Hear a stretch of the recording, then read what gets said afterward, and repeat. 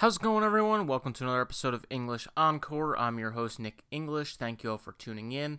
Hope everyone is staying safe and healthy out there. If you haven't done so already, please go on Instagram and give @English Encore Podcast a follow. I started doing an Instagram page about 3 or 4 weeks ago. I've done 3 live sessions the past 3 Saturdays. The first week I had Justin Cooper and Takal Molson from Seton Hall. My second week, I had David Anderson from the Los Angeles Dodgers organization.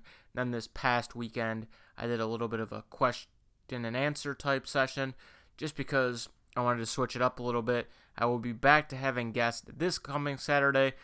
Tune in to my Instagram page. In about an hour from now, I'll be posting the 2 guests that I'll be having for this upcoming weekend.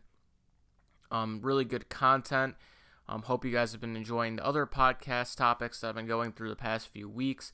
I know it's pretty tough with not really any sports going on, but I'm trying to give you guys as much content as you can.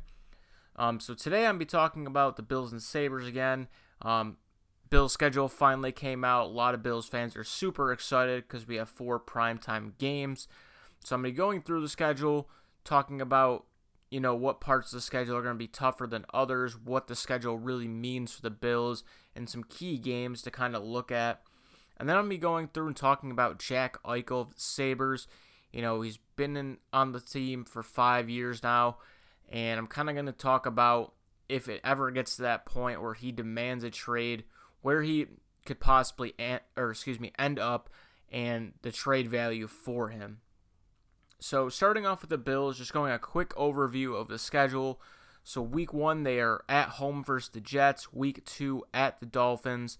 Week 3, at home versus the Rams. Week 4, at the Raiders. Week 5, at the Titans.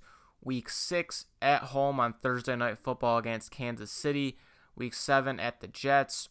Week 8, versus the Patriots at home. Week 9, versus the Seahawks at home. Week 10, they're at Arizona. Week 11, they have a bye week. Week 12, they're home to the Chargers. Week 13, they're on Monday Night Football versus the 49ers. Week 14, they are on Sunday Night Football at home versus the Steelers. Week 15, they are at the Broncos. Week 16, they are at the New England Patriots on Monday Night Football. And then to close out the season, they're at home Week 17 versus the Dolphins. So just first glance at schedule, I still think, I did a podcast about probably 2-3 weeks ago going through my schedule predictions, predicting the Bills' overall record. I still think that my record of 11-5 can very much come true. To me, there's absolutely no reason the Bills should finish less than 10-6. Anything less than 10 wins, honestly, to me is a failure for the season. Considering you won 10 games last year, really should have won 11. You could have played your starters, week 17 versus the Jets, but you'd already locked up your spot at that time, so completely understand why we didn't play starters. You only got better in the offseason. You had a great draft. You brought in key free agents. You got Stephon Diggs now on your offense. You have drafted Zach Moss to complement Singletary. There's absolutely no reason that you can't go up in your record. The first 5 games of the season to me can really determine how far the Bills can go. To me, there's zero reason the Bills can't go into that Week 6 game at home on Thursday Night Football against Kansas City at a minimum of 4-1. There's just no reason you can't. You should be able to beat the Jets. You should be able to beat the Dolphins. You should be able to beat the Rams at home. You should be able to beat the Raiders. And your toughest game is definitely going to be the Titans, a playoff team that made the AFC Championship last year. But you walked into their building last year and beat them. Granted, that was when Mariota was at quarterback, but you've seen Tannehill enough over the years that you should be able to limit him and Derrick Henry, especially with the big linebackers that we have. So to me, that's probably your biggest 50-50 game. I think the Rams are beatable. Jets and Dolphins are second class to you. Not that they don't have some talent on their rosters, but there's no reason you can't beat them. The Raiders are rebuilding. There's no reason you can't beat them either. You get to go into their new house, their new stadium, and just walk all over them. There's zero reason you don't beat them handedly. And then you finally have your first really big challenge on Thursday Night Football against Kansas City. And then looking through the rest of the schedule, I think weeks through 12 through 16 are going to be very challenging for the Bills. It's kind of how last year was. towards the end of the season, we had a very tough schedule when we had to play, Pittsburgh on the road, New England, Baltimore, games like that. This year, week 12 through 16, you have the Chargers, 49ers, Steelers, Broncos, and Patriots. 3 of those games are prime time, and it really does stink because, from the Chargers to the 49ers, you have a little more time to prepare because it's a Monday night game, but then you come back and you play a Sunday night game, so you kind of miss another day of practice and preparation. Then after that Sunday night game against the Steelers, you have to go all the way to Denver and play in high altitude. Come back home. You do get that extra day to play the Patriots on Monday Night Football. So it's definitely just a tough challenge for the Bills, especially just with the traveling alone. It can definitely take a toll. But I do think it is nice that Week 11 is the bye week before that stretch of games, so you can get your players back healthy who potentially could be hurt. Hopefully no big-name players will be hurt. And it's also just intriguing because you could potentially be hosting former quarterback and Tyrod Taylor.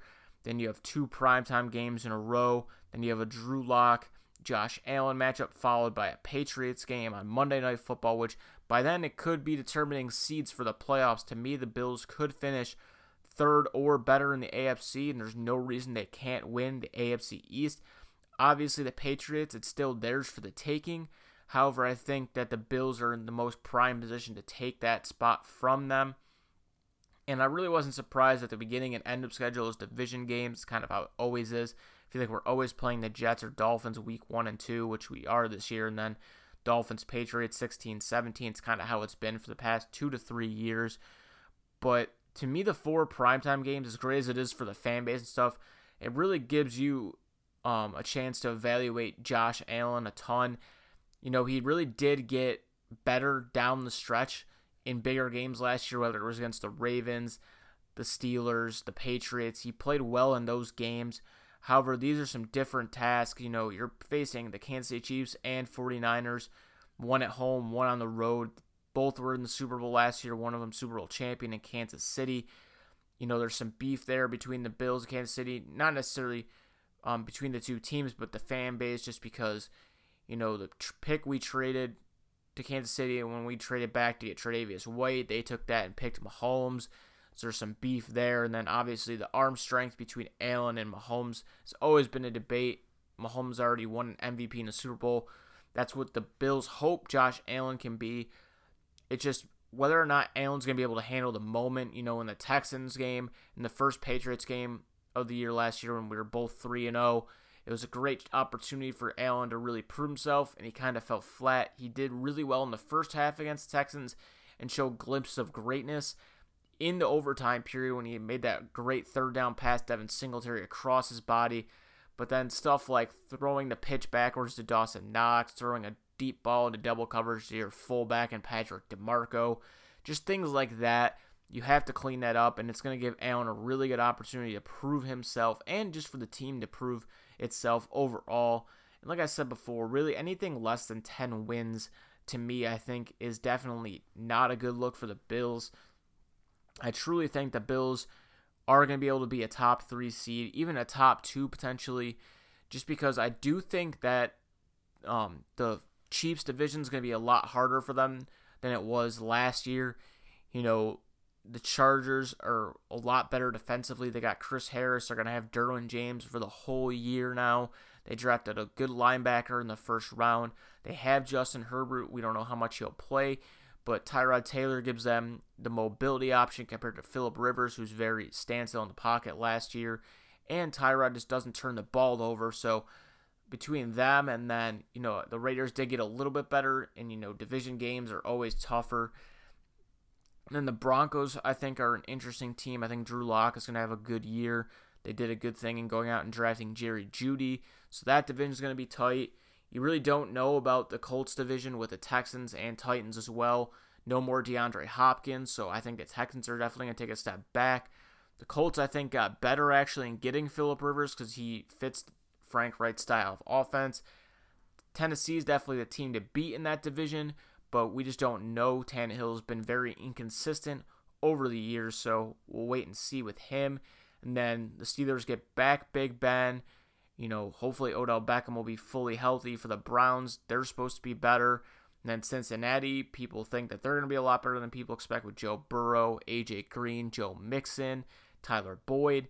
So you really don't know. Those teams can all beat up on each other. And I think even though the AFC East with the Bills is very up for grabs, I think that the Bills have a better roster right now than all the other teams. And I think the margin's actually greater than a lot of other divisions in the AFC. They did get the short end of the stick as far as the NFC division they have to face, because they do have to face one of the toughest, if not the toughest division between Seattle, the Rams, the 49ers, and the Cardinals. So, that's definitely going to be tough. But to me, you're better off losing in some of those games and capitalizing on your AFC teams to move yourself up in the standings. And I definitely think that this could definitely be a good chance for the Bills to make a deep run into the playoffs. Hopefully by then we'll be able to be watching these games. I know everyone's really excited and booking trips to, Vegas, Nashville, wherever.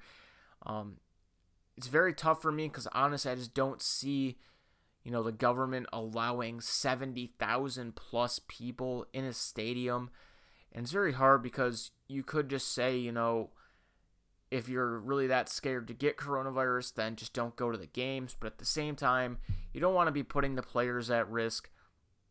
If it can grow again, obviously, hopefully we can get some vaccines or something going on. And at the end of the day, we don't want kids or elderly people getting it. And, at the end of the day, they're fans too. And you don't know how long certain people have, or, if the Bills could go on and win the Super Bowl this year, you want to have, those people be able to go and see those games who have been fans for a long time compared to some of the other fans. I've been a Bills fan my whole life, but I'm only 22 years old. There's been Bills fans that have been fans for 50 years that really want to go in there but don't feel safe because of coronavirus, and they might be more inept at getting it. So it's definitely going to be a tough situation. But overall, I really like the Bills schedule. I really do think the games will be played this year. I don't know if it'll be with the fans or not, but I think it'll still be really good for the Bills, and I really expect great things from them, and I think Beane, McDermott, and them are going to be able to get it done, and I think Josh is going to have a great year. I don't know if he'll be an MVP candidate like some people think he is, and Vegas have his odds pretty low just because it's a good bet, but very excited for the Bills. Moving on to the Sabres now. A little bit of a tougher topic. No one ever really wants to talk about this just because, the Sabres have gone through some hardships, just through the playoff drought and all, but, dating back to 2006-07 seasons, around then, that was the primetime Sabres when I was growing up, when we had Briere and Drury and all those guys. And, we saw Briere and Drury both, pretty much get let walk away from the Sabres because they didn't want to pay Briere and Drury. It was going to be very hard to keep both. They wanted to keep Drury, and then he decided to go to the Rangers, and by then, Briere signed with the Flyers, and then because of that, you had to match the Oilers' offer sheet for Thomas Vanek, which I love Thomas Vanek, and as I've mentioned before, I think he's the most underappreciated Sabre of all time, but I think they would have been in a better situation going forward had it been Briere that they got to keep. So just going through that and, having to trade away Miller because they wanted to give him a chance to go out and win a Stanley Cup. And just all these guys, Pominville not being brought back this past year, even though he's very much a clear, better option than guys like Vladimir Sobotka, Johan Larsson, guys of that nature, Jimmy Vesey for that matter. And, it just seems like the Sabres have not gotten a lot of things right in the past 10 years. And now it's really starting to put pressure on them because you have an absolute superstar on your team in the making. Jack Eichel right now is a top 10 player in the NHL and very much is trending towards being a top 5 player. And you're wasting the prime of his career. You have him under contract. He just signed an 8-year deal a few years back at only $10 million, which seems like a lot, but for what some of these guys are going to be getting paid going forward, it's a great bargain for the Sabres. But he's been in the league for 5 years now. You've not made the playoffs once. He's had bad goalies his entire career here. The defense core is just starting to get a little bit better, but it's been bad since he got here. When he first got here, we had guys like Josh Georges on the defensive line and just was not good. The best teammates he's had since he's been here have been Evander Kane, Ryan O'Reilly, Sam Reinhart, Jeff Skinner, Victor Olofsson, and Rasmus Dahlin. You gave away Evander Kane for pretty much nothing. You got Danny O'Regan and some picks, which really hasn't turned out on anything. You got, just flat out taken advantage of in the Ryan O'Reilly deal for guys that look like they aren't going to be great for the Sabres. Tage Thompson's a question mark. Then you got Sobotka and Berglund. Berglund left your team. Sobotka is one of the worst players in the NHL. Middlestat hasn't worked out for you, Botterill. Reinhart and Skinner are both good pieces. Olofsson and Dahlin have super high potential, but, they just don't have any help for Jack. And it's getting to the point where as these seasons continue going forward and forward, if you don't give him more help and you continue to miss the playoffs and you continue to have coaching and GM changes, he's already been through 3. This is his 3rd coach he's been on. He went through Bilesma. He went through Housley. He's on Kruger now. He went through Tim Murray. Now he has Jason Botterill. It's one of those, when are the Pegulas going to finally put their foot down? You have to get a GM that wants to build around Eichel, because clearly Botterill has not done that yet. You have to give Kruger a chance because you've already paid him 5 years, and you can't just keep changing coaches. And it seems like Eichel actually likes Kruger, and, he loves Reinhart, and he loves Skinner and Olofsson, and that's a good starting piece to build around. But those second and third line centers, and maybe Dylan Cousins can be that, but you have to help him, because if you don't, he's going to want out. And it's very unfortunate because no one in Buffalo wants that, and people in Buffalo be in a rage if they traded him, especially the way Botterill or whoever the GM could be, or if it is still him, have been doing deals over the past years where they got taken advantage of in the Ryan O'Reilly deal. And Ryan O'Reilly is a great player, but Jack Eichel is on a different level than Ryan O'Reilly. And to me, you have 2 more years before Eichel really is going to want out. With everything going on, I think you're pretty much safe for this year. But then after that, you have 1 more year to try to make a push, make the playoffs, get him some help, or you are in some serious trouble. And, I really don't want to talk about this, but I think it's proper to address it because, it could very well happen. The 3 teams that come to my mind, if the Sabres were to move on from him or he demanded a trade and just wouldn't play for us or be a locker room pest, Boston, just because, played college hockey there. He's from there. He would fit perfectly into their system. He kind of just slides in for those guys like Pastrnak, Marchand, Char, those guys who are getting older and kind of bring a new life to them to go along with, McAvoy and some other guys on that team. The Rangers, another option is former college coach is their head coach now. He'd fit greatly with, Panarin. They drafted Kakko last year. Chris Kreider. A lot of super young talent. Fox as well. Then the Avalanche. The Avalanche is another team just because they have Nathan MacKinnon. They have guys like Landeskog, Cale Makar, Zadorov, good goaltending, and Grubauer. But they have some other pieces, guys like Rantanen, who maybe they'd be willing to give up to go get a guy like Eichel who is a little bit better than them. And, trade value is very hard to evaluate in the NHL. But to me, I think for Eichel, you'd be having to give up multiple first-round picks, elite-level prospects, and some other guys who are going to be step-in, immediate impact, second, third-line guys, if not first-line guys. I look at the Avalanche, a guy like Rantanen, a pick, and some prospects. Boston, I'm not really sure who they have in their prospect system. The Rangers is tough too, but like I said, it's very hard to evaluate, trade potential for Eichel, or his value, I should say. But it's definitely going to be a haul, multiple picks, multiple players, multiple prospects, and just the type of player he is. So to be the Sabres have to get that right in the next few years, or Sabres are going to be very upset when in 3 to 4 years when he's on a different team and he's hoisting a cup, winning the Conn Smythe, because that's how great I think he is. It's definitely going to be hard for them to swallow. Jack Eichel could win the Hart if he had just a little bit more help around him and could carry this team to the playoffs. He can't do it all on his own. But that's going to do it for this week's episode, guys. Like I said, go follow at English Encore Podcast on Instagram. I'll be making my announcement very shortly about my guest for this Saturday on Instagram Live. Tune in for that, and then I'll be having a podcast following that.